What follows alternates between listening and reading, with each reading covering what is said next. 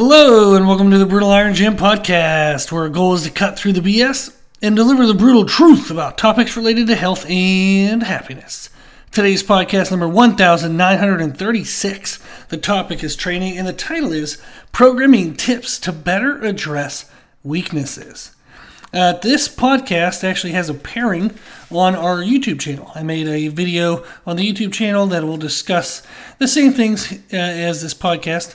Now, currently, the YouTube video would be very short, just 5-6 minutes, and then I thought it might be nice to dive a little deeper into the details with this podcast, and I like the idea of getting to pair a podcast with a video because it allows me to just cover more information on specific topics. So, for example, the topic today was sparked by a conversation with one of my clients who's a personal trainer, and we were talking about how to improve weaknesses for their clients, whether it was weaknesses in muscle development, strength development, maybe they wanted to burn extra calories. We were just talking about different ways to catch up on weaknesses, but also ways in which they weren't so specific, it was only for that client. They wanted to know ideas that they could use for any client. So I thought it was fun, made a good video, hopefully, and then we'll hopefully make a good podcast. So what you'll see in that video and what we're going to talk about today are 3 tactics you can use in your programming. One is to train on back-to-back days, and I'll explain all 3 of these here in deeper detail in a second. Number 2 is the use of non-competing exercise pairings, and I'll unpack what that meant. And then number 3 is circuits to maximize training volume. So the first one, back-to-back training days.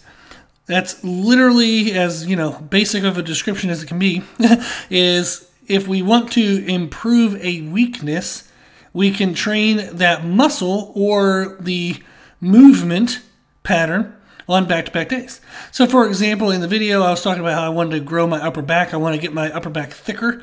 I have a relatively thick, relative to the rest of my body and the rest of my back, I have relatively thick spinal erectors, and I've actually been trying to bring them down so I can bring up the aesthetics of my upper back.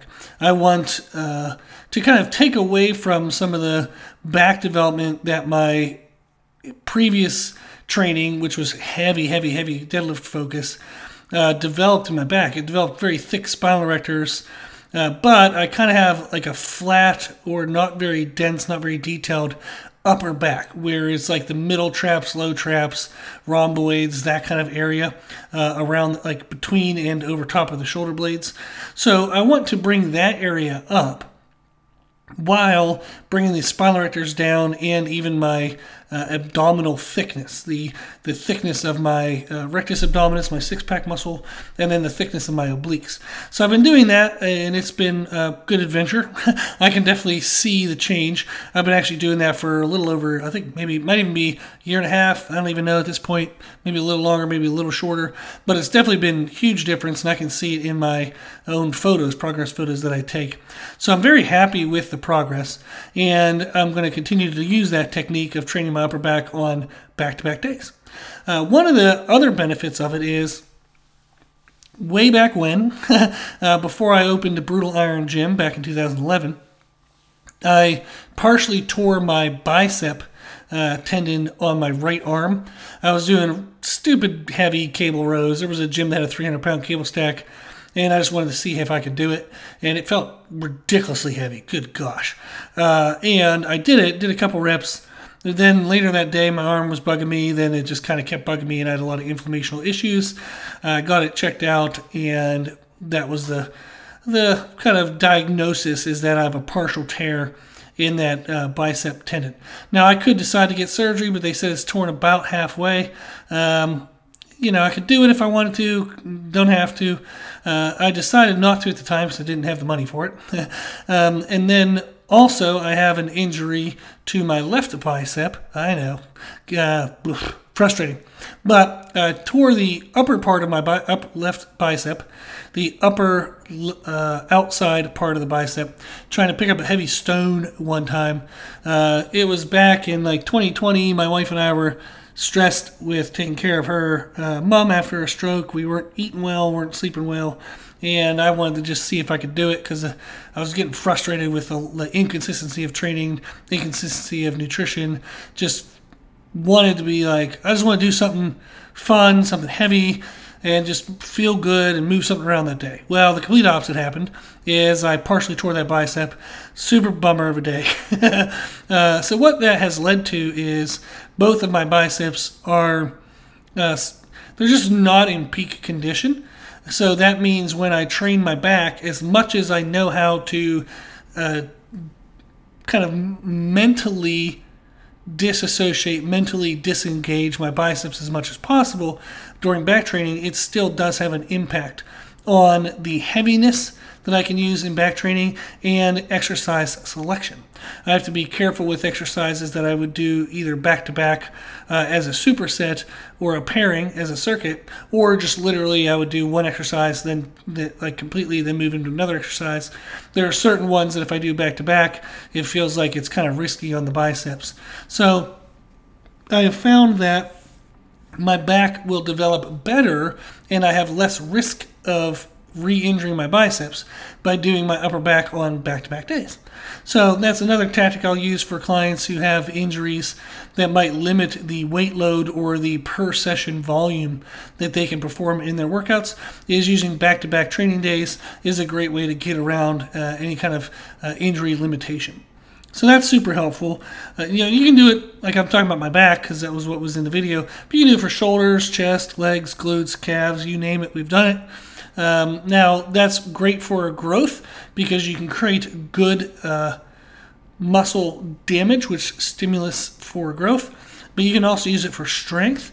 So, for example, training your upper back the day before deadlifts is a great way to then feel your lats better during deadlifts to make sure you have lat tightness, lat engagement, because they're going to be a little sensitive, they're going to be a little sore from the day before. Now, I wouldn't want to do that right before a max effort deadlift testing day because I don't want to go into the deadlifts with my lats pre-fatigued. But if it's a normal training volume, normal training intensity, and I specifically want to better feel my lats, that is a great tactic to use at that moment.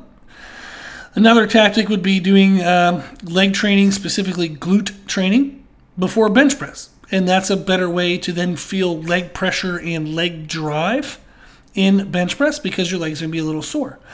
So again, not going to do that on a 1 rep max day, but it's a really good way to better feel certain cues or certain muscles, how they are involved in larger, more compound movements.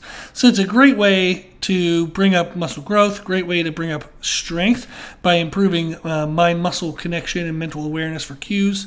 You can also, by creating greater muscle damage, you can actually push the caloric recovery demand between workouts, and that can actually push for greater fat loss. So there are many benefits and many ways to strategically use back-to-back training days, but I thought that would be fun to kind of give that example. Typically, if we're going to do that, day one, you're going to choose typically heavier compound movements, the more risky stuff. You don't want to ever get injured, but if you're going to think about, okay, if I'm going to do a workout, here are the bigger, heavier lifts that I would normally do. These are the smaller, more isolative lifts. You would do the bigger, heavier ones on day one. You would do the smaller, more isolative exercises on day two. So you do the more risky stuff on day one and less risky stuff on day two, because on day two, you're going to be pre-fatigued, pre-damaged, pre-stressed, so you're not going to look for maximal rest. Then the second programming tip we can use are non-competing exercise pairings. We actually have a podcast, which would be really great to check out, is podcast 1926. So not too many ago, just 10 ago. And it talks about how to program exercise pairings so that we can better understand the concept of non-competing exercise pairings. In the video, I was explaining the example of using ladder raises within the circuit for a back workout. So I was doing 2 back exercises, then ladder raises. And the reason why was I want to catch my back up. It was the second day of training my back, but I also want to get extra touch on my shoulders. So if somebody were to ask me, what do you want to get bigger? I would say everything. They say, what do you think is, too small in your body? Everything. So I'm always trying to find ways to get as much volume as I can eat and sleep to recover for.